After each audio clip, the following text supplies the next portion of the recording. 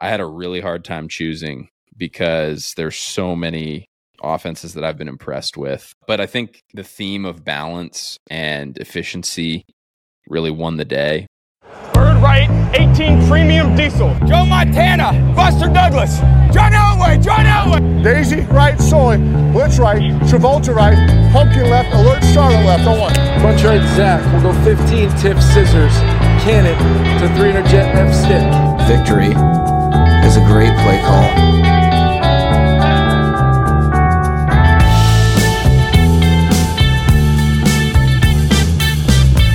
Welcome back to another episode of the Play Callers Club. We're fired up to be here, fired up to be back with you guys. It feels like it's been forever since the three of us have had a chance to sit down and talk offensive football. There's been a lot of busyness going on in the middle of the season, obviously, with the high school team. We're all dads as well, trying to keep up with sick kids and schedules and all that. So it's good to be back, man. Good to be back tonight. We're fired up. And we have a very special episode that I'm really excited about. We went through and we drafted our top play callers up until this point in the season, both college and NFL. So we had a draft. Jake came out on top in draft order. So he got the first pick of the draft of the Play Callers Club Play Caller Draft. So Jake, with the very first pick of the first annual midseason Play Callers Club Play Caller Draft, who you got? This is a special one. We've got, a couple reasons. One, the play caller is a former Texas high school football coach. You got to love it. Which is big. Number two, got a top 10 team in the country, currently undefeated. And number three, they've got the game of the week this week. And they sure do. If you haven't figured it out by now, it is the Oregon Ducks and Coach Will Stein. So, Dan, I picked Oregon, and then after that, you sent me that Oregon was number one in advanced analytics offensive efficiency. I'm going to lean on you real quick. Describe that to me. Okay, yeah.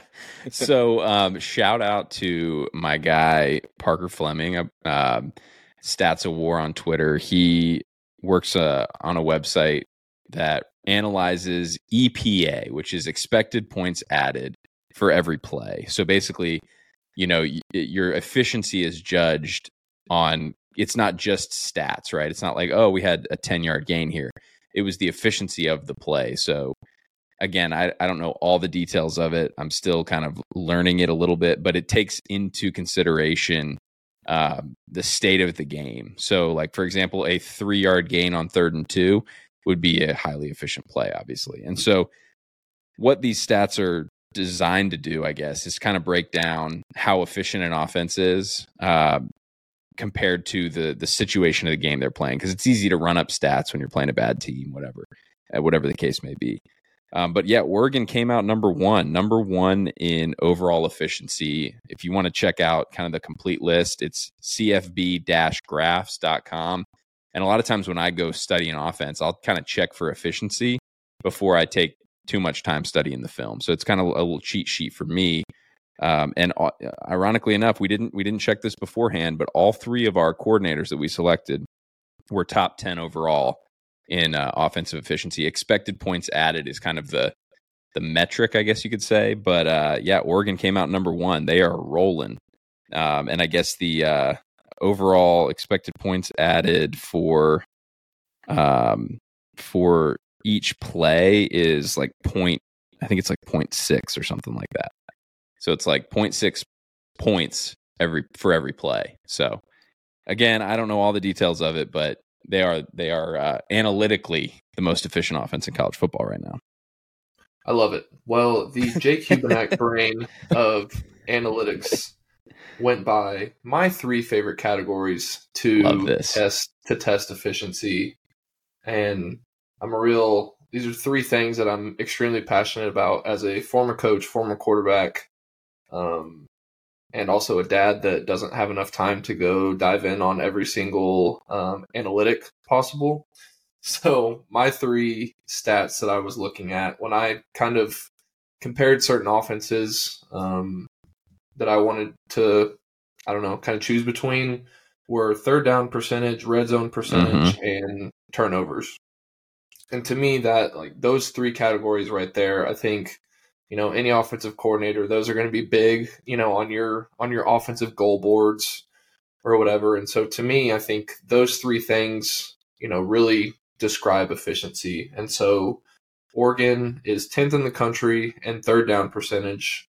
They're 35th in the country in red zone percentage, but I don't think that really tells the whole story because, the graph or whatever that I was looking at was, that's including field goals.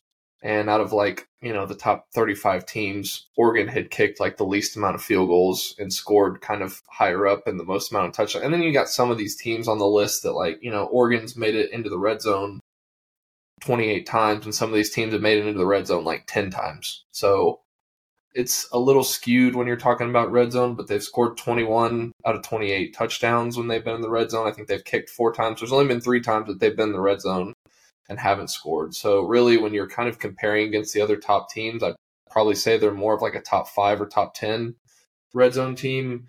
And then turnovers, which is extremely impressive. They've had 1 turnover the entire year, so they're first in the country when it comes to turnovers. I think Bo Nix threw like 1 pick against Colorado in that game. And, that blowout, I think just one time corner dropped under, just a little zone reading the corner. The corner kind of read his eyes and got a pick on him. But besides that, they've been, extremely good taking care of the ball.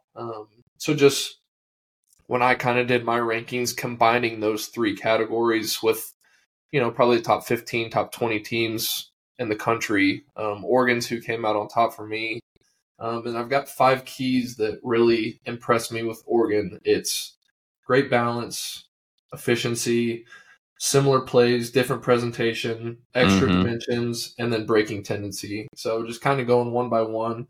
Great balance. They've got 184 pass attempts and 161 rush attempts on the season. So love that. You really don't know what you're going to get from them.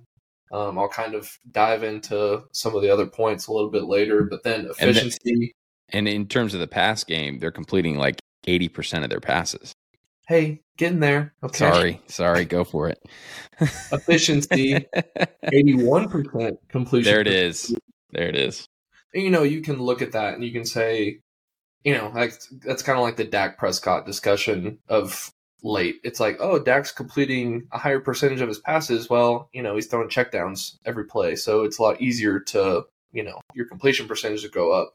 I'm like, okay, let's go dive in a little bit more. Well, Bo Nix is 22nd in yards per attempt. So it's not like he's, just checking the ball down every play. They're taking shots. They're pushing the ball down the field. Now, obviously, Oregon's got good playmakers. They can kind of dink and dunk every once in a while, and you'll get a guy, out in space go make a play. But by no means are they just throwing, 5 to 10 yard passes. Oh, They're no, for sure. The ball, down the field. And then sticking with efficiency, their top 3 rushers are rushing for 7.9, 8.7, and 7.3 yards per carry. So all 7+ yards per carry, and then you're throwing for like 9 yards per attempt. So, I mean, combine the two, you're almost getting a first down pretty much every play. So extremely efficient on offense. And then similar plays and different presentation. That's something for me that if I'm designing an offense, I love, because the kids hear the same terminology when it comes to the play, and then it's just, okay, we're just giving the defense a little bit different look. So from a defensive side, it's, I'm having to look at, a different formation. I might have a switch release on this one as opposed to just a normal release. And so to a defense, it looks different, but to an offense, it's, it's all the same terminology. And so I kind of went back to that Texas Tech game. I can't remember. I think they played Portland State like week 1, put like 81 on them. It's like, I'm not even going to watch the film from that game. That doesn't count. So I went to that Tech game, and their first 2 touchdowns, they ran empty orbit mesh rail. So they had ran mesh rail a couple different times in the game, but I think it was their second touchdown of the game. So it was like 3rd and goal from like the 12. You got mesh, you're running, 3-yard crossers. You're like, oh, that's probably going to get tackled. But because they ran the orbit motion, they kind of got 2 guys end up chasing. and then one guy gets lost. One guy ends up running with the rail, so then you get man-to-man on the mesh. One guy gets picked, and then you hit the guy for a 3-yard route, run after catch, goes and scores a touchdown. And then, their first, I think they ended up scoring on this play. First touchdown, they just ran twins with a little jet motion, faked the jet, got the running back out of the backfield, and then ran 4 verts out of it.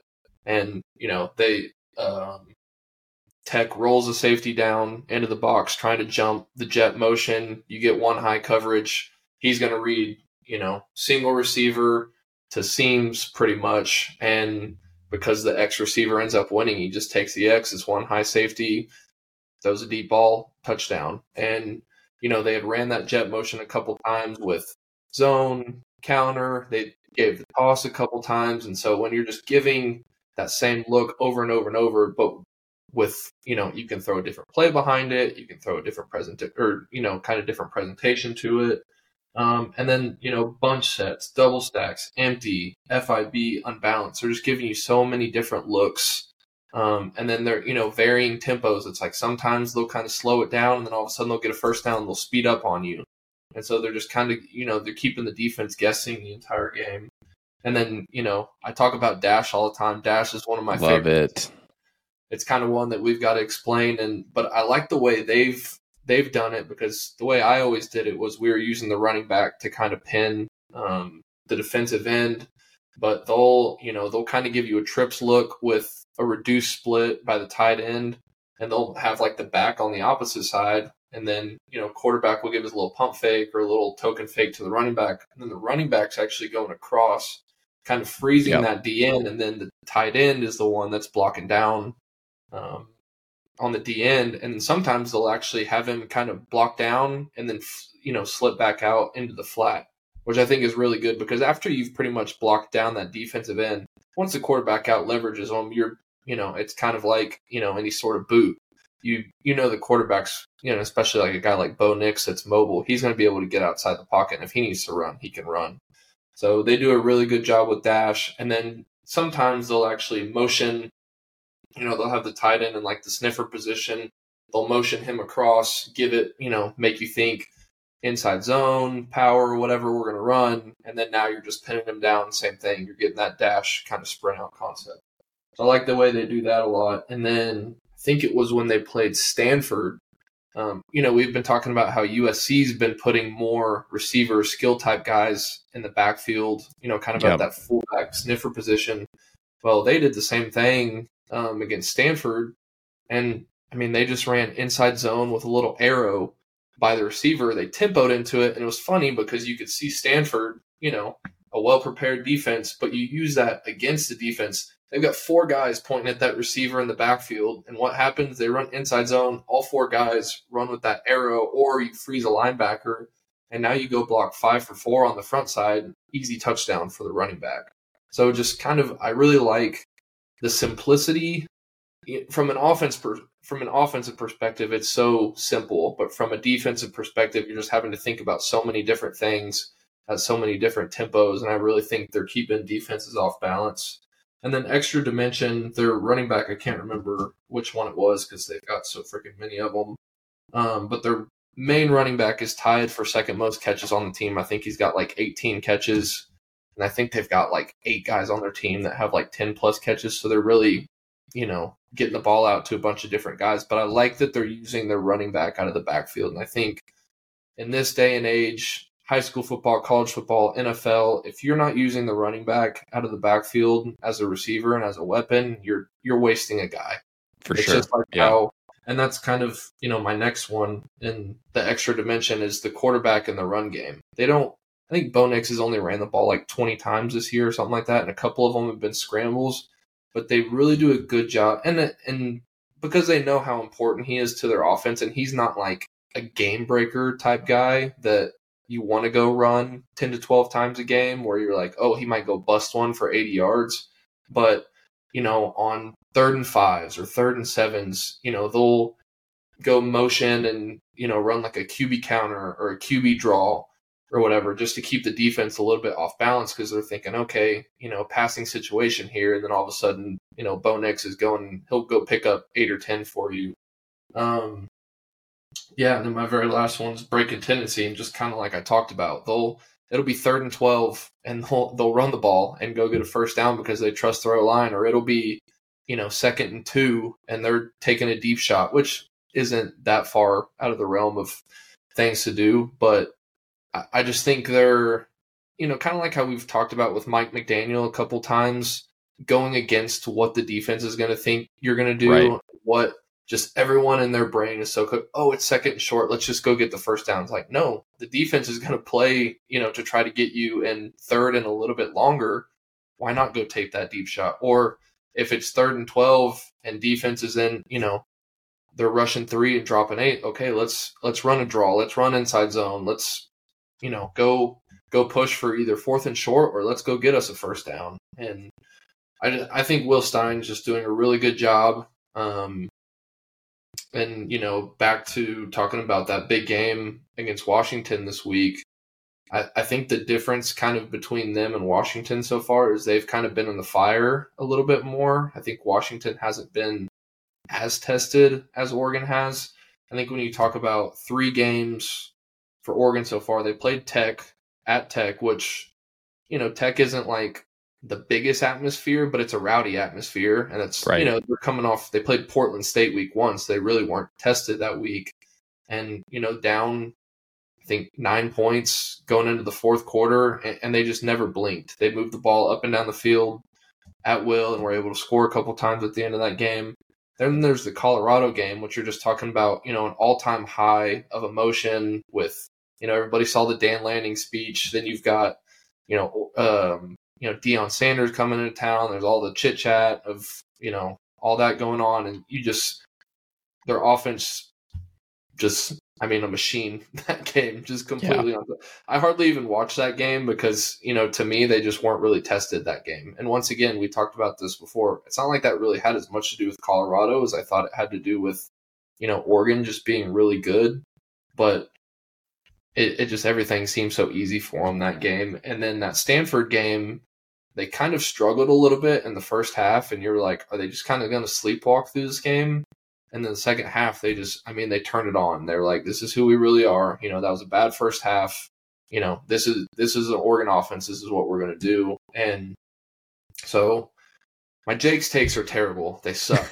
But early prediction, I'm going to go Oregon over Washington in the game of the week this week. That's a big call. Washington's obviously rolling. I think we easily could have. I'm very sorry to Oregon that I'm doing this. You can go either way. Yeah, you're throwing them under the bus here. You easily could have picked Ryan Grubb, as your first overall pick. He's obviously lighting it up, and we've talked about him a lot, obviously, and spoiler alert, he was not selected in this midseason draft, but there's still time. But yeah, I think Bo Nix, like Jake, to your point of, presenting complexity to the defense, but actually just kind of giving a lot of the same plays with a lot of looks. I think one of the reasons you're able to do that as an offensive coordinator is because you have a quarterback who is a field general. Yep. And is able to get guys lined up. And I know, from experience that when I've had younger quarterbacks trying to do a lot of pre-snap movement and getting in different formations, even if we were running the base plays, was very challenging because it required a lot of communication and it required that player to know what all 11 guys were doing. And I think the fact that Bo Nix is a mature senior who has taken command, it's not easy to be with be in year 1 with a coordinator. Yep. Even if they're doing some similar stuff. Like Kenny Dillingham is probably different than Will Stein. I would imagine there's differences in terminology, and some of what Kenny's doing carries over, and some maybe they're not necessarily doing the same stuff anymore. But the fact that they've been as well oiled as they've been in year 1 with a coordinator, I think speaks well of Bo Nix, but also it seems like there's a very collaborative environment there between Bo Nix and Will Stein. And then the other piece here, not to ramble too much, but the other piece is, Jake, you'd mentioned that like they'll run the ball on 3rd and 10. And I think a big reason for that is your head coach, Dan Lanning, is saying, hey, we're going to be aggressive. 4 down territory. So, go ahead on 3rd and 10, and even if you get 6, we'll go for it on 4th and 4. Get 8, we'll go for it on 4th and 2. And I think just having access to the entire playbook and really being in more 4 down territory situations with an aggressive head coach really helps a play caller. Because if you feel like you're constantly in potentially 3-and-out situations, you kind of trying to those 3rd downs, especially 3rd and longs, you're trying to get everything every time. And there's just not that many 3rd and long plays that you like. So I think there's a lot of pieces leading to Oregon's success, but I would imagine the relationship between Will Stein and Dan Lanning and the trust there to get in the right plays certainly factors in there for sure. Definitely. Rashad, you got a wild card for us. The second overall pick in the play caller draft. I do. Yeah, I wanted to go off the wall of this one. One thing you're going to notice, listeners, is that all of our coaches have very balanced attacks. So it was like funny hearing Jake's stats about like red zone and 3rd downs and just the different, sabermetrics he was using. My pick may have better stats than them. So I guess we'll see, All right. So second overall pick of the midseason college play callers draft, I chose Toledo football, led by Mike Hallett and our coach Robert Reiner. Mike Hallett is off the co-OC situation going on, and Mike Hallett's the pride of Orville, Ohio. He's a former D3 college coach. He's the OC he's the OC / lineman O-line coach at Toledo. They have Coach Weiner. He's the pride of South Tampa. He won 4 state championships at Plant High School. He was there for about 16 years. They had over 130 plus wins when he was there. He coached Aaron Murray, Robert Marr, Jordan McLeod, Philip Eli, and Tucker Gleason. So this guy knows quarterbacks. So speaking of quarterbacks, Toledo's led by DeQuan Finn. He was second team QB for All MAC QB back in 2022. Most likely he'll be first team this year. He currently has 16 touchdowns, 12 passing, 4 rushing, and he's the engine of the offense. And what this team does very well is they are a very balanced attack. Like right now, they're number 6 in the nation with rushing. They do a pretty good job of getting first downs. They're pretty balanced on first downs. So they currently have I can't look for there it is. They currently have 64 passing touchdowns, 66 rushing touchdowns. My bad. 64 passing first downs, 66 rushing first downs. And they're just really balanced attacks, right? So on 3rd down, they're number 8 in the nation, third down completion rate. Very balanced on very, very efficient in the red zone. They have 25 touchdowns and 29 red zone visits, and they have 3 field goals. So 28 at 29 times they lead the red zone with points. So they're just very, once again, we keep saying balance. So what they do well is they line up in 12 or 11 personnel. And what I found pretty fun watching them over the past few days was a few times in Northern Illinois game, they'll go empty and they'll have 12 personnel. And it's like 1st and 10, and they'll do 4 vert concepts, but they'll have a delayed QB draw.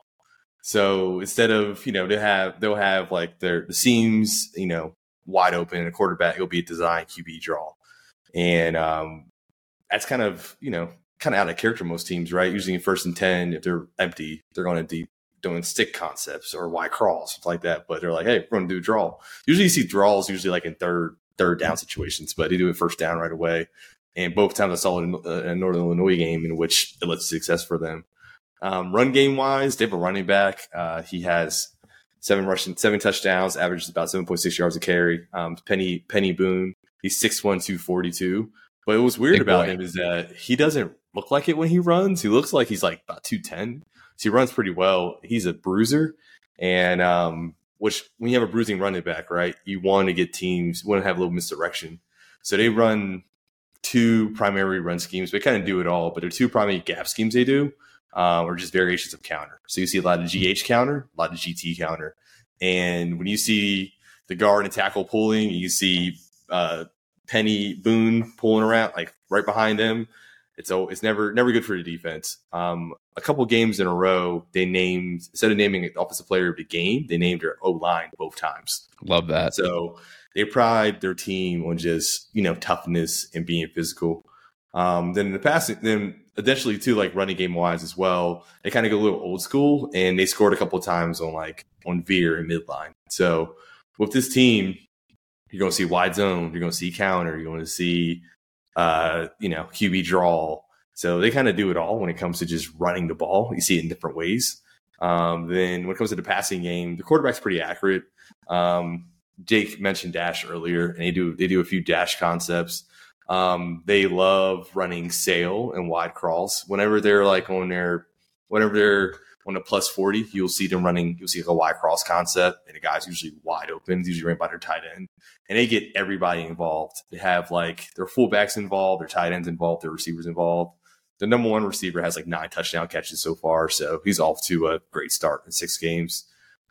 Pretty good team overall, and we're in that part of the season where it's October, it's getting cold outside, which means usually with MACtion happening, usually have a game on Tuesday night.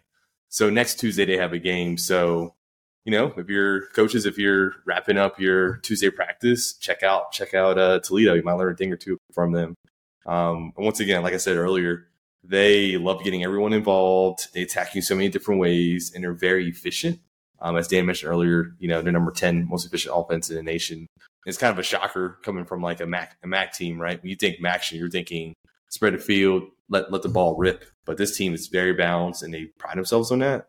It wouldn't shock me to end up as one of the best, the top 3, top 2, maybe top 1 group of 5 team. So it wouldn't shock me if we were to see them sneak into a New Year's Six bowl game. So watch Toledo Rockets. Check out how they're keeping things balanced, keeping things rolling, and just being an efficient football team. Oh, I love it, man. I think it's about time we gave the MAC some love, because I feel like with realignment, everybody kind of forgot about the MAC because they're just doing their thing, and it feels like every year it's kind of a wide open league. Obviously, you have some front runners here and there, but Toledo seems to have kind of a stranglehold on it now. And Rashad, you had mentioned red zone efficiency. I mean, the one time they didn't score in the red zone was against Illinois. I think they fumbled maybe down on the goal line. Yep. And they win that game against Illinois if they punch it in.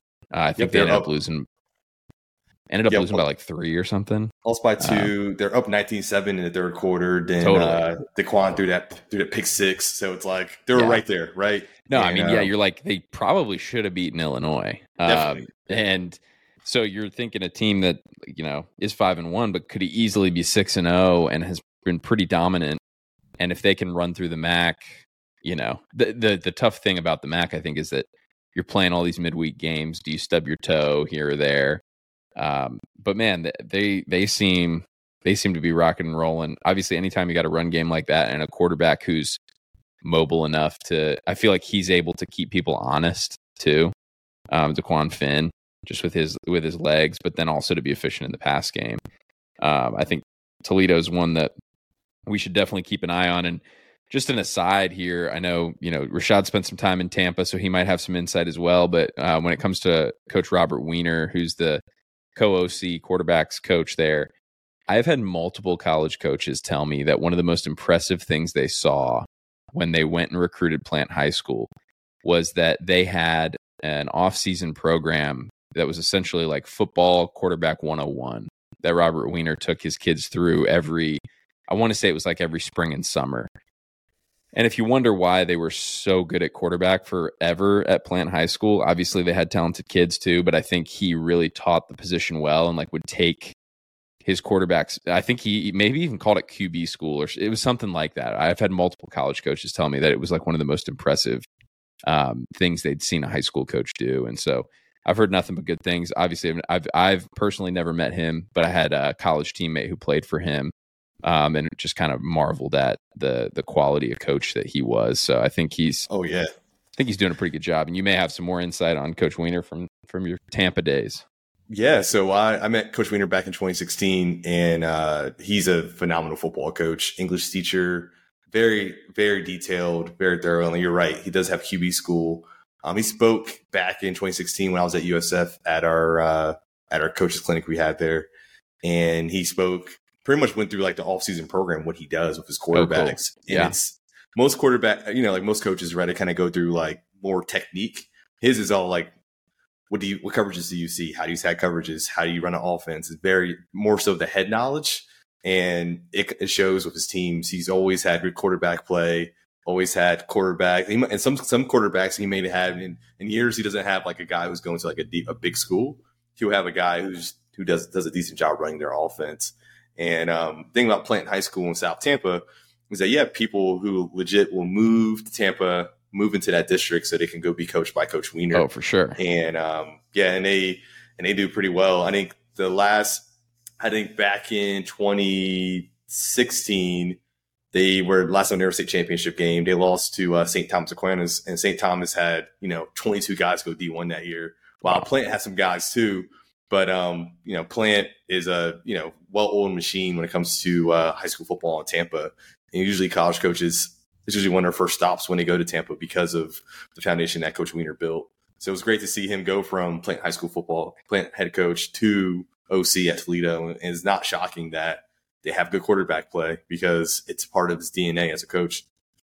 No, I love that. It's definitely something that I've kind of considered being a high school coach as well. Is like, man, that's a great idea. Like, not just installing your offense, but kind of giving a more general overview of quarterback play. Obviously, a lot of the kids in Houston are going to private quarterback coaches and doing a lot of technique work on their own, but it's always helpful to have that extra set of eyes on the football IQ piece of things. And I think he obviously did a phenomenal job with it. Otherwise, I wouldn't have had, probably 10 different coaches tell me about that program. It's pretty impressive. All right, the third overall pick of our Play Callers Club mid-season Play Caller Draft. We're starting with college, then we'll graduate to the NFL. I had a really hard time choosing because there's so many offenses that I've been impressed with so far this season. But I think the theme of balance and efficiency really won the day.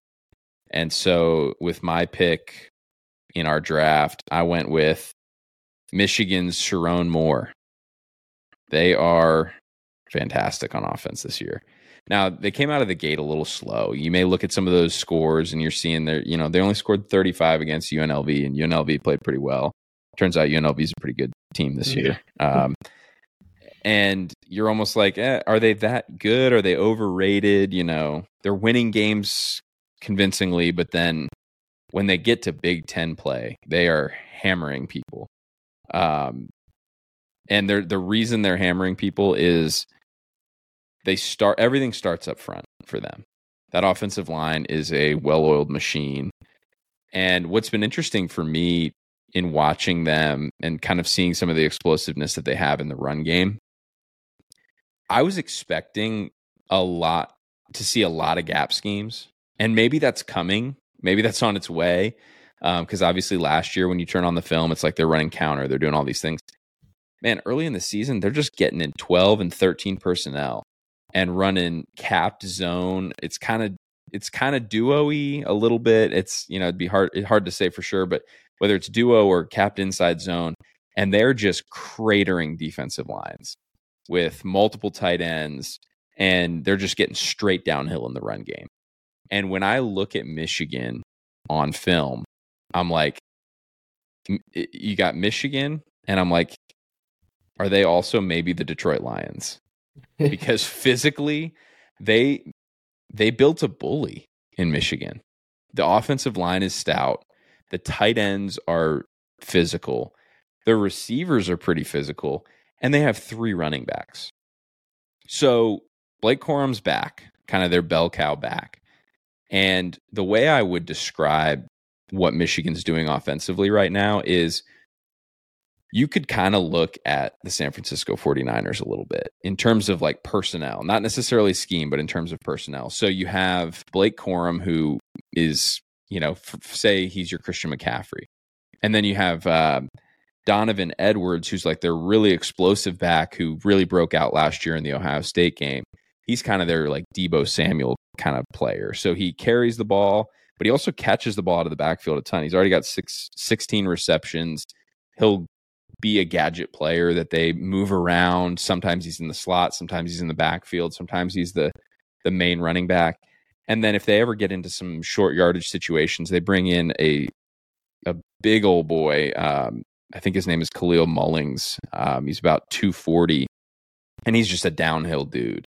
And so when you're able to mix in, first of all three of those backs, while they present a slightly different skill set, Blake Corum's a little smaller, but he's compact and runs really tough. Donovan Edwards is probably the more explosive back.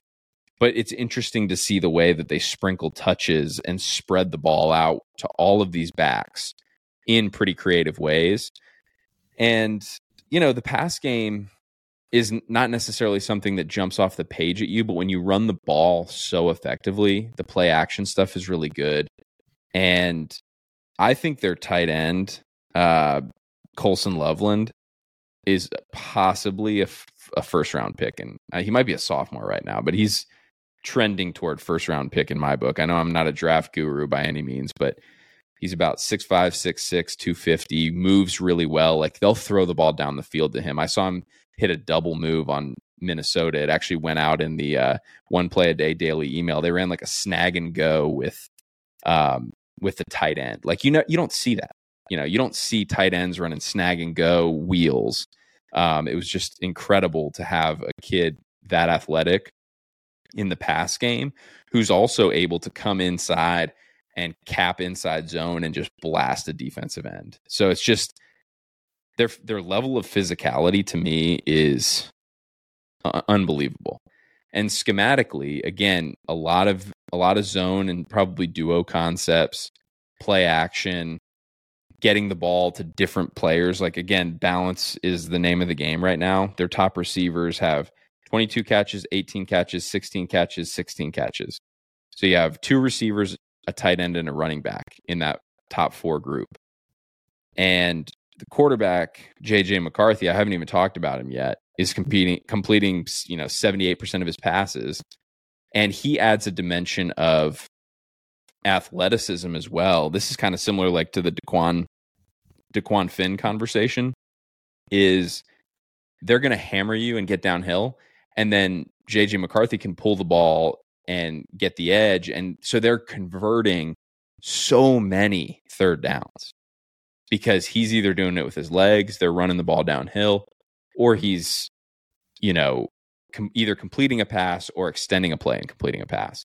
And so I think for me, it's like as a defense, the first thing you got to do is you have to load up the box and you have to match their interior strength, and you have to probably play bigger personnel groupings. You're playing base. You have to play base.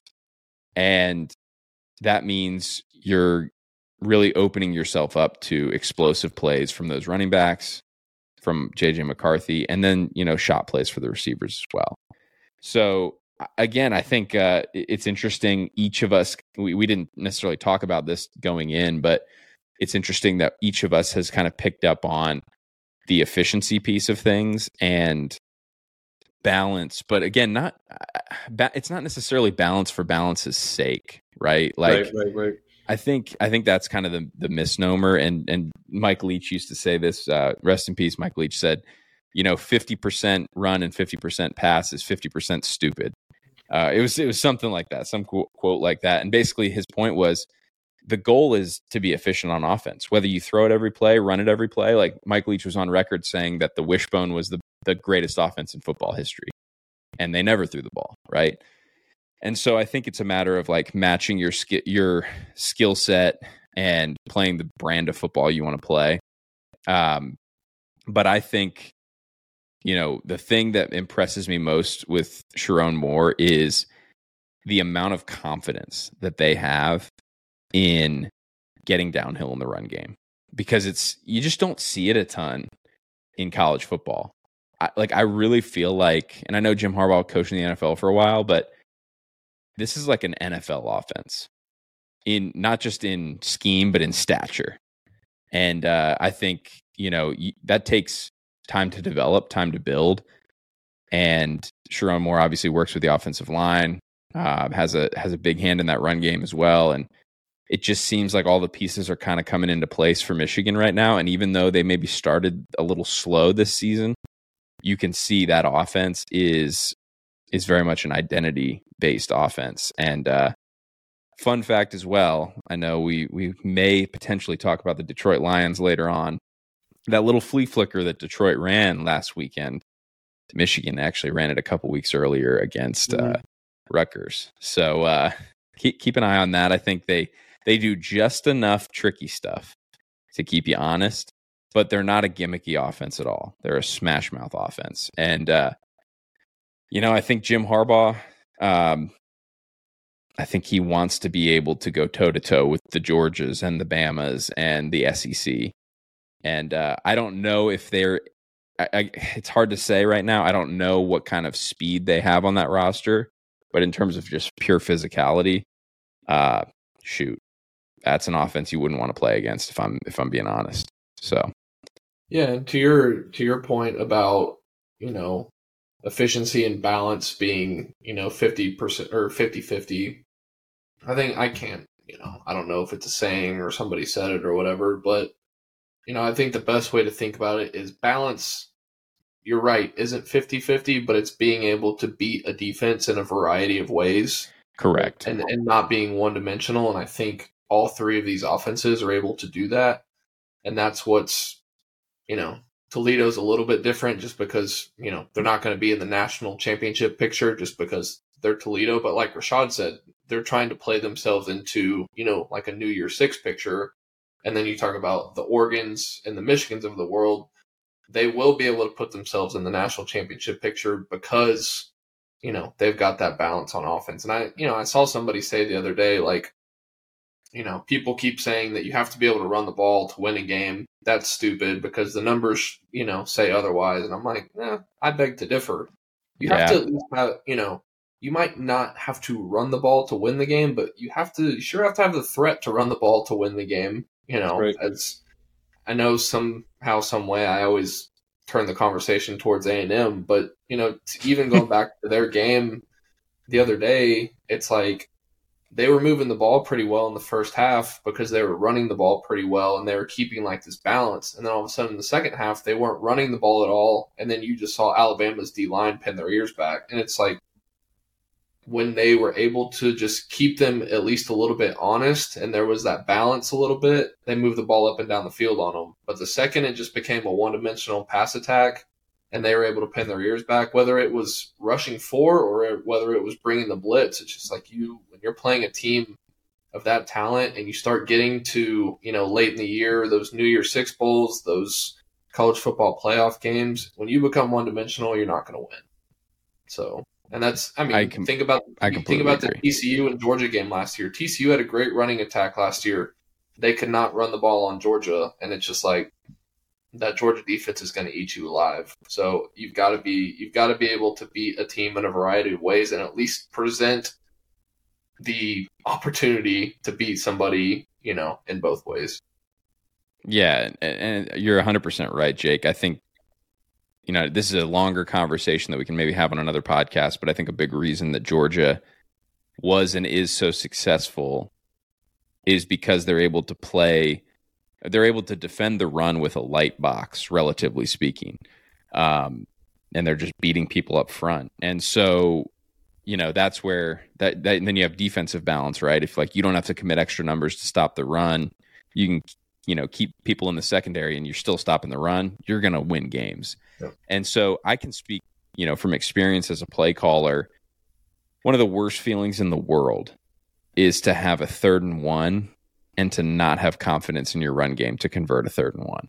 Yeah. Or to be in a 1st and 10 situation and you can't take a load off your quarterback by letting him just hand the football off. And I talk a lot with quarterbacks about, the importance of a brain break. Like every once in a while, you need a play that you're not, reading an RPO or, checking at the line or, whatever the case may be. Nothing better than just getting the all outside zone. We're blocking it up call, and you're just like, yes, I'm going to give a heck of a play fake here. Yes. But it's kind of underrated, right? Like having that brain break where it's like we feel confident that this can be an efficient play. It's not a wasted play, but we're not necessarily putting a huge load on the quarterback. And I remember even thinking back to last year, we had a very talented quarterback, obviously, who's still with us. But I put so much on Carson Gordon's plate that I think he was pretty exhausted by the end of the season because it was like every single play he had to make us right. And, a lot of that comes back to not being super efficient running the football, which was a huge point of emphasis this season for us, being more efficient running the football. And so, it's one of those things that, no, you don't technically have to run the ball to win. But I will say later in the season, as the games grind on, having confidence in your run game is of utmost importance as a play caller, because that play card starts to look really small when your call sheet is, trying to play chess with the defensive secondary and find the perfect, cover 3 beater or read 2 beater. It's like, that's not necessarily a winning formula, especially later in the season when people have film on you. So no, I completely agree with all that. All right. Is it time for the NFL? NFL time. All right, well, we went pretty long on college, so we may have to try and buzz through NFL so we can get some sleep tonight. I know we're probably going to be up with kids early in the morning. I know I am. I've had a lot of early mornings lately with my kids, so we'll try to get a little bit of sleep tonight. So, who had the first pick of the NFL draft? I'm trying to remember. Rashad, fire away, baby. The first pick of the midseason. It's not even midseason, quarter season NFL play caller draft. We'll be back. With the first pick of the quarter season NFL play callers draft, I went with a pretty easy pick. They are slowly becoming America's sweetheart this season. To see how the season ends for them is your Detroit Lions play caller Ben Johnson. I kind of cheated, y'all. I did a Ben Johnson preview, back in the summer. You sure did. Shot did the double dip. You've been rooting hard for these Lions. a little double dip. It's more so I had some had some theories about them. Now I have some proven facts about them. The Lions are playing loose and having fun. They're number 10 passing offense, 5 rushing offense, and what makes this team special, like I said previously in previous episodes, they're able to pretty much do it all when it comes to running the ball and passing the ball. And what I mean by doing it all running wise is with their gap scheme, with their zone scheme, and the ability to be able to have their best playmakers are the linemen, right? Their best lineman is their center, Frank Ragnow. Then their second best lineman, which is not second, it's like a disrespectful term to say, but he's just as good, is Penny Sewell. So there's a few concepts that they run really well. They love wide zone. They love their gap concepts. But what I've noticed a couple of times, I was watching the Falcons game earlier. Against the Falcons, what they like to do is have pretty much a lot of window dressing, and they'll have their run plays kind of be married to their passing game. I mean, Jared Goff will drop back and empty and throw like wide stick, but they really love having their run game be married to their passing game with like play action shots. So, for example, they'll line up in 12 personnel and they'll have like bunch to the boundary. They'll send their fullback, they'll send their tight end, Sam Laporte into motion, and he would just line up like attached to the right tackle.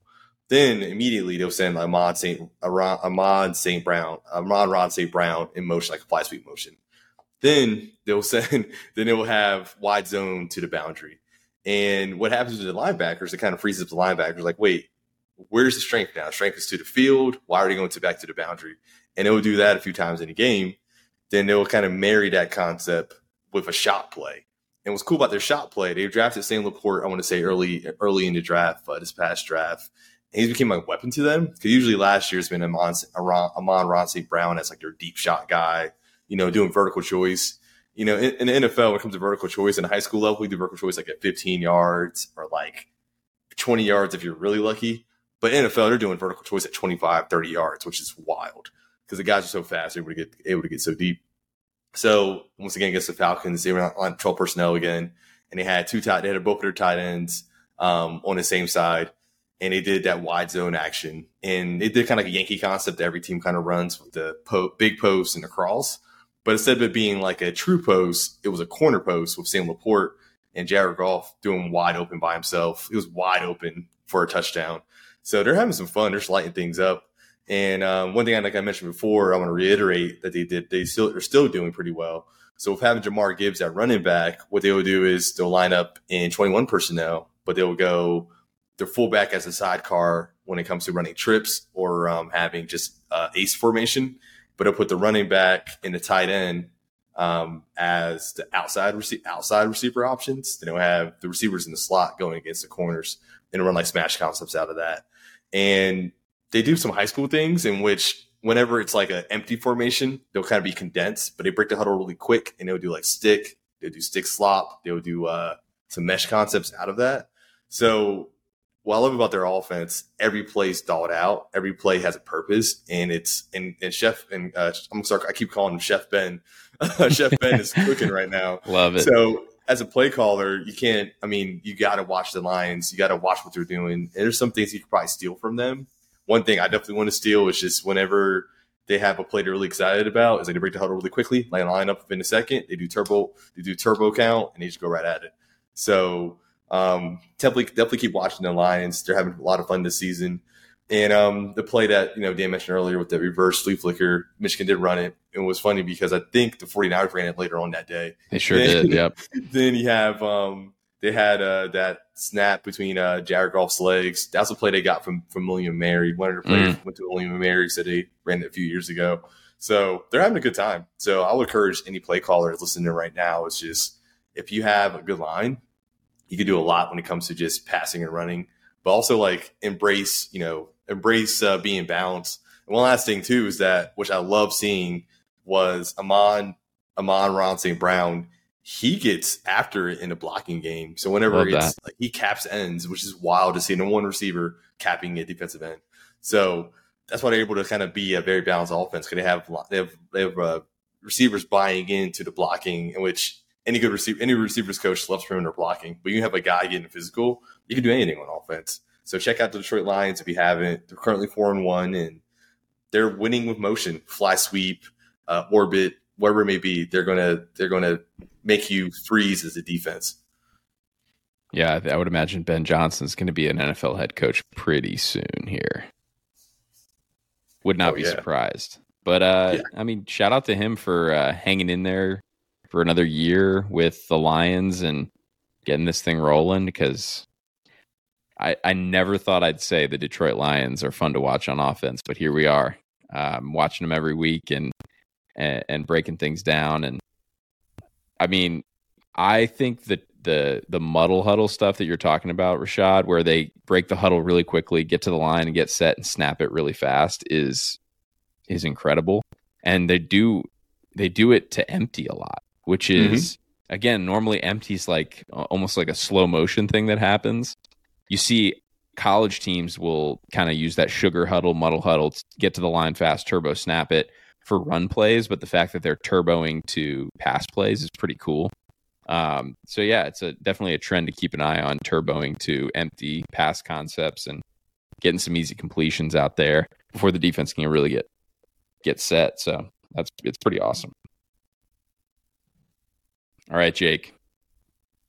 With the second pick of the NFL quarter season play caller draft, who you got? We've got the Los Angeles Chargers. Oh, boy. Former Dallas Cowboy offensive coordinator, Kellen Moore. He's also playing the Dallas Cowboys on Monday Night Football this week. It's going to be a big one. Little revenge game. Big one. Cowboys coming to Los Angeles with their in LA in their legs. So just, I think Kellen Moore is a pretty proven offensive coordinator in the league. Comes into an offense with a proven quarterback in the league, but I really kind of wanted to kind of make some comparisons, just to prove Kellen's stamp that he's had. They've only played 4 games so far, so they're, some teams have played 5. So they're truly, I guess, technically a little less than a quarter way through the season since they're playing 17 games now. So you got to take all these stats with a little bit of a grain of salt. But at the same time, he's only got 1 game with Austin Eckler under his belt so far, which I think I saw Austin Eckler said he's like 99% sure that he's going to be playing against the Cowboys this week. So, without his best playmaker on the team so far, Mike Williams, their ex-receiver, tore his ACL, I think, week 3. So you take these stats with a grain of salt because they look better, but at the same time, they could be looking even better if, once they get Austin Eckler back in the fold and they kind of get things under control again after figuring things out with Mike Williams being hurt. So just throwing out a little bit of stats. They're 7th in the NFL in points per game this year with 27.5. Last year they finished with 23 points per game. They're 5th in the NFL in yards per game at 389, 269 pass, 120 rush. Last year they were only running for 89 yards per game, so they're up like 30 yards per game running the ball. They're 5th in red zone TD percentage, and I made a little note to the side that Dallas is 28th because that's been like a very hot topic this year is how Dallas can't score in the red zone. And it's funny, back to Rashad's point, talking about how he previewed Detroit early, before the season and is now getting to pick Detroit again. One of my teams that I previewed was Dallas, and I remember talking about how they've got to be able to score in the red zone, and that's been their biggest issue. Now, that wouldn't have mattered against the 49ers because I don't think they ever made it to the red zone. But that's definitely been their Achilles heel so far this year. And then my other team was the Broncos. I definitely wasn't picking them. So we'll get past that. Their only area they're really struggling in this year so far is third downs. They're 39%, which is like 17th in the league. But they are converting 63% on fourth downs. So that's kind of, back to your point a little bit earlier, Dan. Sometimes when you've got that confidence to know that you are going to go for it on fourth down, your third down play calling might change a little bit. For sure. You can tell some of those situations where, 3rd and 7 in the opponent's territory, let's go get 5 so we can get to a 4th and 2. Yeah. Something like that. So sometimes you got to take a little bit deeper dive into the, because some of the other fourth down percentage teams were like 100% because they've gone for it like 1 time. I think the Chargers have gone for it like 8 times on fourth down already. So definitely some situations where they're, getting into a comfortable position on fourth down and then going for it. Herbert so far in the year, he's 71% completion percentage, which would, if he were to stay that way for the rest of the year, would be like his highest by like, I think his second highest was like 67%. So this would be his first time being 70 plus. He's got 7 touchdowns to 1 interception. He's thrown 10 plus interceptions every year so far in his career. So, once again, only played 4 games, but he's only thrown 1 pick so far. So on pace for like 4.5. Which would be his best touchdown-interception ratio. And then kind of back to what I was saying about Bo Nix earlier, you can say, is he checking it down? Is he throwing, shorter passes or whatever? Well, he's at 7.6 yards per attempt this year, and he was at 6.7 last year, and has kind of been around, that area for his entire career. I think he threw for like 5,000 yards or something like 2 years ago, and he was a little bit higher, but was still close. And then looking at the team as a whole, they're running the ball a lot better. They're at 4.2 yards per carry this year as opposed to 3.8 yards per carry last year. Last year they were like 30th in the league in yards per carry. And once again, to our point of, the Chiefs won the Super Bowl last year. The Chiefs aren't like some dominant rushing attack, but the Chiefs were still like top 20 in the league in rushing, and their yards per carry, was higher than, maybe what their total per game was because they don't run the ball as much, but when they do run the ball, they run the ball efficiently. And so you're starting to see a little more of an efficient rushing attack with Kellen involved. And week one, Eckler ran 16 carries, 117 yards for 7.3 yards per carry. So they've gone down a little bit since he's been hurt. And I think the scheme that they're wanting to run definitely fits his game a little bit more. So they've had a little bit of a hard time since he's been out. You can tell that, it's and what I think has been the most impressive part of what Kellen's done so far is this is an extremely different skill set of an offense of what he's got here compared to what he had in Dallas. And, Dan, you've kind of mentioned this before, so when we've talked about this with, high school coaches or whatever, they're like, well, I can't really go turn on an NFL offense and have that apply to, my high school offense. And it's like, yes, you can. Go turn on the Chargers, because I just watched every single one of their games, and it looks like a high school college offense because they don't have a super strong, talented offensive line like the Cowboys did. Right. And they don't have a single really blocking tight end. So you're seeing a lot of spread formations, a lot of 10, 11 personnel, and their 11 personnel, most of the time their tight ends getting out in passing concepts because he really can't block. 10 and a half. 10 and a half. We've all been in 10 and a half personnel a few times. We know that personally. We know about that. Probably the least physical tight end in the NFL, and it's almost an insult to other tight ends to call him, a tight end. But he's, doing the job he's supposed to do. But I think that's what's most impressive about what Kellen's done so far this year. And you're seeing a lot more zone scheme than he did in Dallas, just because he doesn't really have that talent up front to, pull guys and move guys around. But what he is doing to kind of be able to open up holes is he's using a lot of motion, and he's using a lot of orbit motion. And he's really allowing Justin Herbert to kind of be a point guard a little bit with some RPOs. And that's why their run pass numbers are a little bit skewed some games because, I think against the Vikings, he threw the ball like 40 something times and only ran it 10 or 15 times. But I think Brian Flores is bringing like 7 guys every play. Yeah, exactly. But, he's sitting there dumping it, out into the flats, arrow routes, bubble routes, stuff like that. Totally. And they're blocking 2 for 2 out there, and they've got Keenan Allen or Quentin Johnston or, whoever out in the open, going one-on-one with a safety. But they've also, like week one, they ran it 40 times and they threw it 33 times, which was never happening in Justin Herbert's career. And week 4, they ran it 37 times and they threw it 24 times. And I think, back to your point, Dan, about just taking a load off the quarterback a little bit. Yeah, he's kind of having to read out some of these RPOs, but because Kellen is giving him so many of those motions, he's able to see and locate, his key defenders, locate, the box numbers. And it's like, okay, it's pretty obvious. This is going to be a handoff here. Or, hey, I'm just going to get the ball out quick, on a swing pass, a slant, a bubble, kind of whatever it is. So I think he's just doing a really good job of keeping Justin comfortable kind of in that point guard role as far as like the RPOs go. And then, he's given him a lot of like 3x1 and empty passing game where it's kind of like, pick a side and roll with it. If it's 3x1, he's getting 1 high. It's, hey, go work that X receiver. If you're getting 2 high, okay, work my concept. Empty, it's like basically how can we get Keenan Allen the ball? Yeah, honestly. The dude is a monster, and it's like, let's put him in the slot, match him up on a linebacker, and if not, if you want to put that linebacker out on the running back, okay, we're going to throw it to the running back.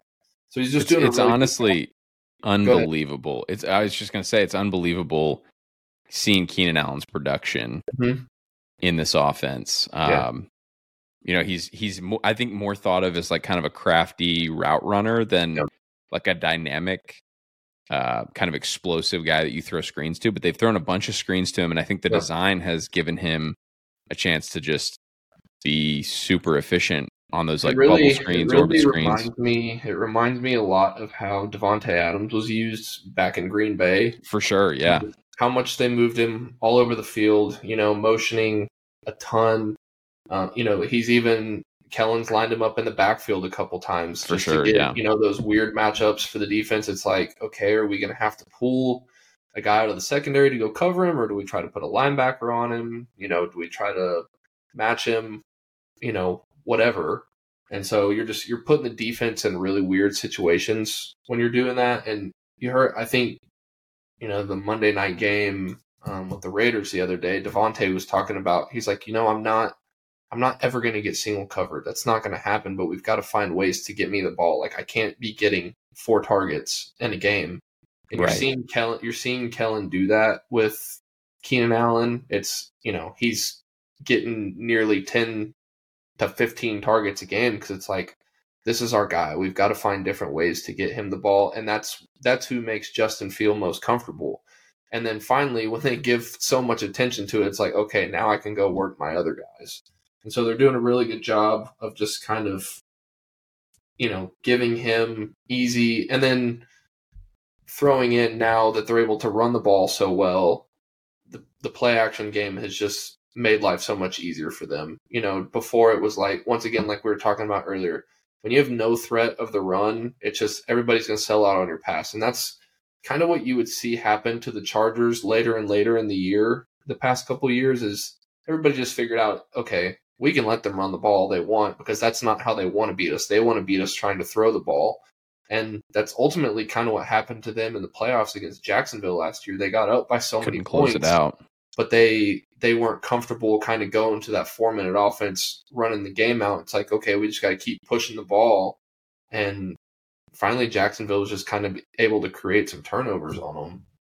So I think kind of that, once again, to our theme of the night, that balance and efficiency that they're able to bring to their offense, I think is really helping Justin Herbert out. And then, going back to the run game, the variety of tempo that they're bringing, they're speeding it up, they're slowing it down, they'll get down to the 10-yard line or whatever, and all of a sudden they'll hit you with a tempo, they'll hit you with a quick hitter, out to the outside, they'll hit you, the defense will be, bringing on some new personnel or whatever, and you'll catch the defense in a legal substitution, or they'll hit you, with a guy out of a gap and gash you on inside zone. And I think that's really helping them, when you talk about not really having the guys on the offensive line, not really having a blocking tight end. I think that's just what's so impressive about the job that Kellen's doing is the variety, once again, just kind of that college style type offense that he's bringing, the tempo, the different formations, the different looks, kind of honestly what I was talking about with Oregon a little bit earlier. You're really seeing a lot of the same things with, a lot of the same plays, but just a lot of different looks being thrown at you and a lot of different, speeds and tempos being thrown at you. So I'm really excited to see when not for my Cowboys' sake, but for when they get Austin Eckler back this week, I think, the potential is going to kind of be unlocked for them again because, the Dolphins have kind of been, minus the Lions, the darling of the NFL this year. And they went toe-to-toe with them week 1 and lost 36-34, and they were moving the ball up and down the field on them. So I think once they get Eckler back in the fold, I know, they started 0-2. It was kind of a tough start to the year. They've got Cowboys and Chiefs, back-to-back coming up. It's not going to get any easier for them, but the offense definitely isn't the issue. I think, they've kind of got some things on the defensive side that they've got to get figured out a little bit. But Kellen's doing a great job of, keeping things together. I think he's really helped Justin mature as a quarterback. He's not just, sitting back there as a gunslinger anymore. He's really thinking about it and processing things. And back to your point, Dan, it's not easy when you've got a first-year coordinator in, but I think that relationship, you can tell, is already, a really solid one. No, for sure. For sure. They're a fun team to watch offensively. I think they do a lot of creative stuff that you're not necessarily seeing as many folks in the NFL doing. They bring a lot of different elements in. I think the way that they've pried Keenan Allen open so much in the pass game has been incredible. 35 catches through 4 games is unbelievable.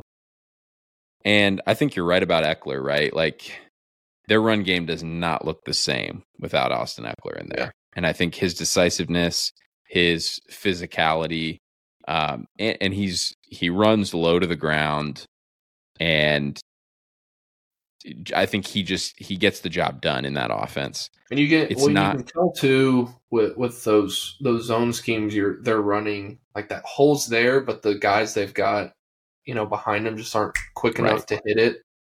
And so, in some of the short yardage stuff, those guys are doing a good job of, putting their nose in there and going and getting a first down. But, on some of like the first down runs, it's like you can see it there. It's like kind of how Tony Pollard was in the Cowboys. Totally. He brought a whole new dimension to it. And, he would hit that hole and he would be explosive. And so I just think, Austin Eckler's just, everybody knows how good he is, but I think everybody knows how good he is because of, his fantasy football production and being able to catch the ball out of the backfield. But I think you're going to see so much more production out of Austin Eckler, the running back, this year. Oh, 100%. He's a difference maker. Mm-hmm. And they've had to kind of manufacture a little bit of a run game. And I'm hoping what we see with him back in the lineup is more just being able to run your offense out of more base looks and get production. Because they're not totally getting it right now with kind of their second and third running backs. Yep. And it isn't Dallas, right? He doesn't have two tight ends, and he can't run duo and just get downhill on people and take these big play action shot plays. It does have to be a little bit more of a horizontal passing attack to get vertical in the passing attack, which maybe didn't have to happen as much in Dallas, just with the way that they were able to run the ball. But it's going to be interesting to see. I'm excited to see what this, I would imagine Dallas is going to bounce back this week, especially defensively, and it'll be a good matchup. Great. Finally get a good Monday night matchup. It'll be fun for sure. I hope so. We can hope. So, we've been through the Lions. We've talked the Chargers. I'm cheating a little bit, I guess, since you guys didn't take the obvious choice. I'll scoop up the obvious choice with the Dolphins here. And we've been talking about using kind of this metric of EPA, or expected points added, to define kind of offensive efficiency. And again, I'm certainly not an analytical whiz or anything like that, but I think it is kind of a helpful thing to think about. And if you look at kind of the NFL EPA rankings, Miami's sitting atop number 1. The Niners are number 2. And then you've got the Bills, the Chiefs, the Chargers, Eagles, Seahawks, Lions. So, we're kind of falling square in line with this efficiency, fellas. I mean, we got all of our choices were top 10 in EPA in college football. All of our choices are top 10 in EPA in the NFL as well. So I think it says something. But in terms of the Miami Dolphins, I don't necessarily have a whole lot to say that hasn't already been said by people. What Mike McDaniel is doing right now is outstanding. And it is, in some senses, revolutionizing the NFL game, because he's using motions and personnel groupings that no one else previous to this year was using. Particularly that like escape motion, or that out motion, quick out motion. People hadn't really used that before, not in the way that he's used it. And I think it's like he's got all the Shanahan run game elements, but he's layered in, some of this crazy pass game stuff that has just been a lot of fun to watch. And obviously, when you have the elite speed that he has with Tyreek Hill and Jalen Waddle on the edge, you can get creative and you can get away with some stuff maybe that some of these other coaches can't get away with because they don't have the personnel. But that being said, one of my favorite features of this Dolphins offense is they will run the exact same play, but they will present it in such a wildly different way. I can think back to this past game that they just played. They ran a tunnel screen. The first tunnel screen was to Jalen Waddle. The second tunnel screen was to Tyreek Hill. And it was the exact same play. So the first time they got in quads, empty quads, jet motion with the running back. They faked the sweep and threw the tunnel screen to Waddle, big explosive play, 25, 30 yards. And then later on, they have 3-by-1 with Tyreek Hill in the wing set, they use that escape motion, exit motion out with him, and he comes right back and runs the tunnel screen. It's the exact same play. All of the mechanics are exactly the same, but the presentation to the defense is wildly different. And I think that's what's so exciting about the Dolphins is the concepts they're running are not necessarily groundbreaking, right? It's not something no one's ever run before, but they're presenting it in a way that very few people have ever seen before. And they have a real eye for making sure their personnel is where they need to be when they need to be there. And he does such a good job of sprinkling the ball around to different players, being able to run a tunnel screen to Jalen Waddle and a tunnel screen to Tyreek Hill, present it in very different ways. But the one to Hill was like a 60-yarder, right? And it's just, at the end of the day, even in the NFL, I feel like we could say this to all the high school coaches listening, even in the NFL, KYP, know your personnel. Like, get the ball to your dudes, right? Like, even at the highest level, the teams that are most successful find ways to get their dudes the ball in creative ways. And seeing what they've assembled in Miami with the amount of speed on that roster, Mostert's a track star, Tyreek Hill's a track star, Jalen Waddle's a track star, Devon Achane is a track star. They have so much speed, but I think one of the underrated features of that offense is they actually have a little bit of physicality too. The receivers block on the perimeter, the tight ends block. The fullback Alec Ingold is super underrated for all that he does. I know he's not going to get the same kind of love that a Kyle Juszczyk gets in San Francisco, but Alec Ingold is, I think, really smart, really physical, and very underrated as an athlete for all that he can do for them offensively.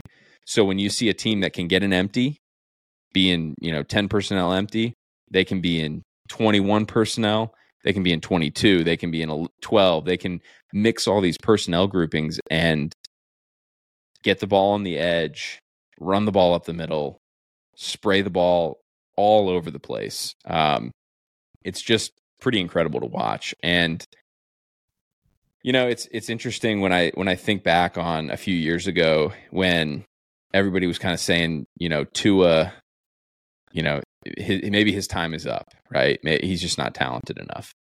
Same thing was said about Jared Goff. Maybe his time is up and, he's not talented enough. Obviously, Matt Stafford came in and won a Super Bowl. And I'm not arguing that Jared Goff physically is as talented as Matthew Stafford. That's obviously not true. But I think what we're seeing this year is some of the best offenses don't have the best quarterbacks, physically speaking. Brock Purdy, Tua Tagovailoa, Jared Goff. All these teams have incredibly efficient offenses with quarterbacks that you wouldn't necessarily say are, superstar level arm talent. And I think the biggest reason for that is you're seeing a schematic revolution in football. You're seeing more large personnel groupings with 12 and 21, and you're seeing complex run games and really well-designed run games, and you're seeing coordinators that are giving quarterbacks really friendly looks. I think Mike McDaniel's leading the charge on that.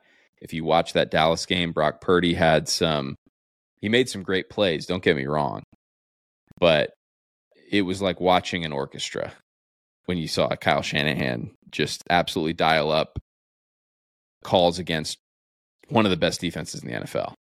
And so I think, it's a good time for play callers right now. I'll say that. Obviously, it's always about the players, but I think seeing these guys, how they're able to get their players to execute at such a high level has been a lot of fun to watch. And if you're sitting there watching the NFL as a high school coach, you may not be able to take everything, but I think the thing you can take away is the creativity in getting your best player the football.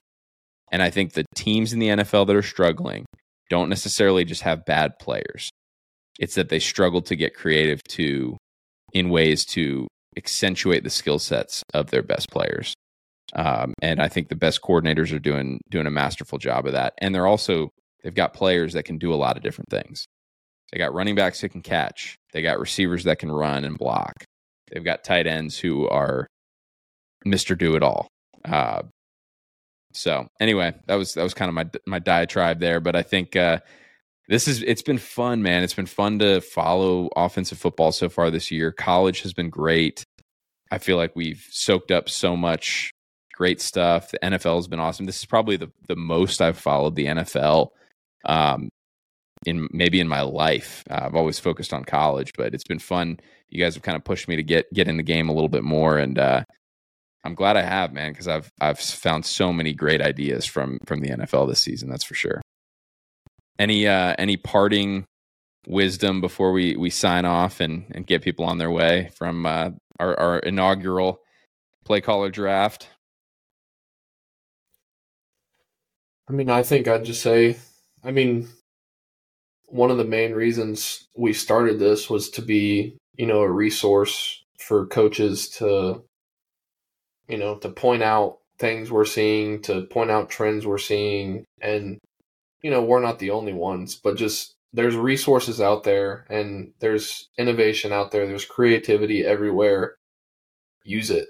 Like, don't be the coach that's so stuck in your ways of I've always done it this way and this is how it's going to be. Like, there's too much out there to be that way. And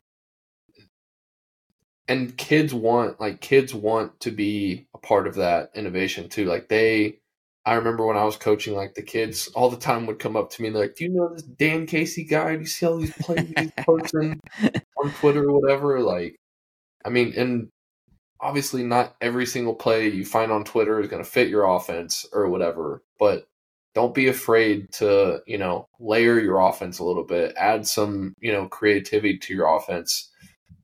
Just like we, talked about multiple times today, run the same plays, but give it a little bit of a different look to confuse the defense a little bit. Just don't be so. There's a lot of people out there that just want to be vanilla and say, if we just, do it this way and execute it the right way, it should work every single time. It's just defensive. We talked about it's a good time to be a play caller, but defenses are also, they're doing their homework too. They're getting good, man. They're getting good. As good as it gets right now too. Like, football, honestly, to me is at, a great point right now where I think, there's this great war going on between offense and defense, and they're, everyone's throwing shots at each other, and it normally seems like, offense has it figured out for a year, then defense has it figured out for a year. I feel like it's happening like within the season now. Like, it literally is.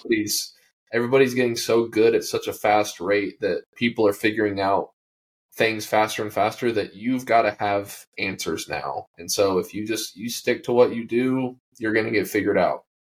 Whether it's at the beginning of the season or the end of the season, and you're probably not going to make it as far as you want to if you start getting figured out early. So take whatever resource you can find, whether it's here, whether it's somewhere else, but don't be the vanilla guy. No vanilla. Don't be the vanilla latte coach. Exactly. Yeah, my last words, twofold. One's schematically and one's just game management. Schematically, most coaches are kind of in mid-season or heading towards end of the season. So you have your offense in, right? You have your success. You know what you're good at. You know what you're bad at. So I'll encourage you coaches to definitely find ways to break some tendencies. Start working on if you haven't done it already, your mid-season, quarter season, three-quarter season report, no matter, depends where you're living, and find ways to be creative when it comes to essentially installing your mid-season offense at this point. Find ways to get the ball to your best players, find creative ways of getting the ball to them in different ways. I know coaches are probably dealing with, just like we're dealing with our team, injuries and different situations that you did not plan for. So find ways to get creative, and also let your players in that process as well, because we're the ones coaching, right? But they're the ones executing on it. They're the ones actually doing it. And that's one thing that Mike Leach always said, RIP, was that he would say to his quarterbacks, like, you're the ones doing it. So, like, I'm going to have you call play certain drives because you're the ones actually doing it. So definitely find ways to schematically get your best players involved in new ways, and be inspired by Ben Johnson, be inspired by Michigan OC, be inspired by Will Stein, like be inspired by these guys, steal a play or two from them that you can to help your team win. Then the last thing was game management.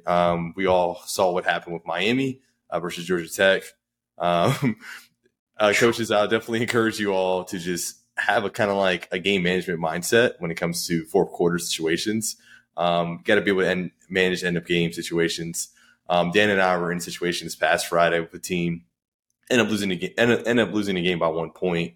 We were able to drive the ball down the field 51 seconds to go, but we had a really good dialogue about like having our 5-6 best plays ready, having just knowing who we want to get the ball to in those moments. So definitely, I encourage you coaches to definitely, at this point in the season, right, we're at that point where every play matters, every point matters. So you got to be very smart when it comes to game management, knowing how many timeouts you have, knowing down and distance, as corny as it sounds. Like, this is something I just want to reiterate because end of game management is so important to me. I guess how you win games, right? So definitely want to encourage you to be wise when it comes to knowing, not freeze up in those fourth quarter moments, right? Embrace the challenge, be that wild person. That's how I am. I'm the crazy person that's like, oh, we're down by this many touchdowns in the fourth quarter. Let's roll. Let's do it. Let's figure it out.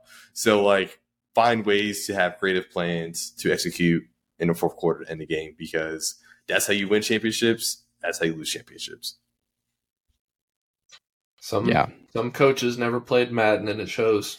You need those reps, those game management reps in Madden. You gotta have it going through your head. You know, telling you. There's too much time left. I know I can get the ball. I can go score. I can get a stop. I can get the ball back. Exactly. Got to play more Madden, especially in the off season.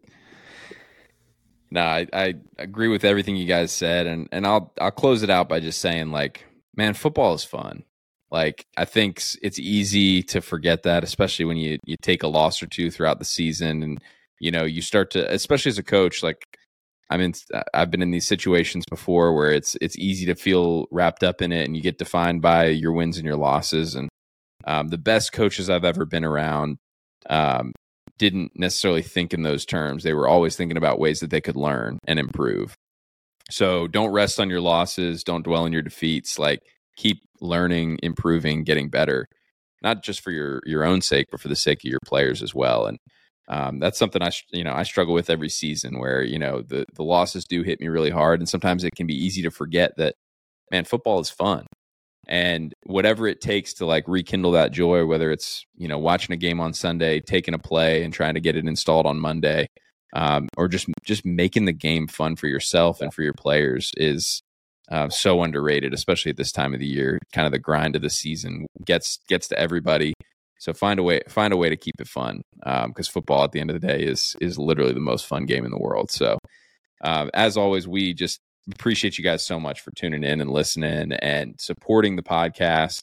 The way we think of it is kind of like edutainment, I guess you could say. I know that's kind of cliche, kind of cheesy, but we want it to be entertaining. We want it to be fun, but we also want you guys to be able to learn some stuff too. So we're definitely going to do some more Q&As and talk situational stuff, talk, all sorts of things that we feel like will benefit offensive play callers most. And we love the game, and we're grateful we get to talk about it every week. As always, we appreciate you guys. We'll be back soon on the Play Callers Club. Victory is a great play call.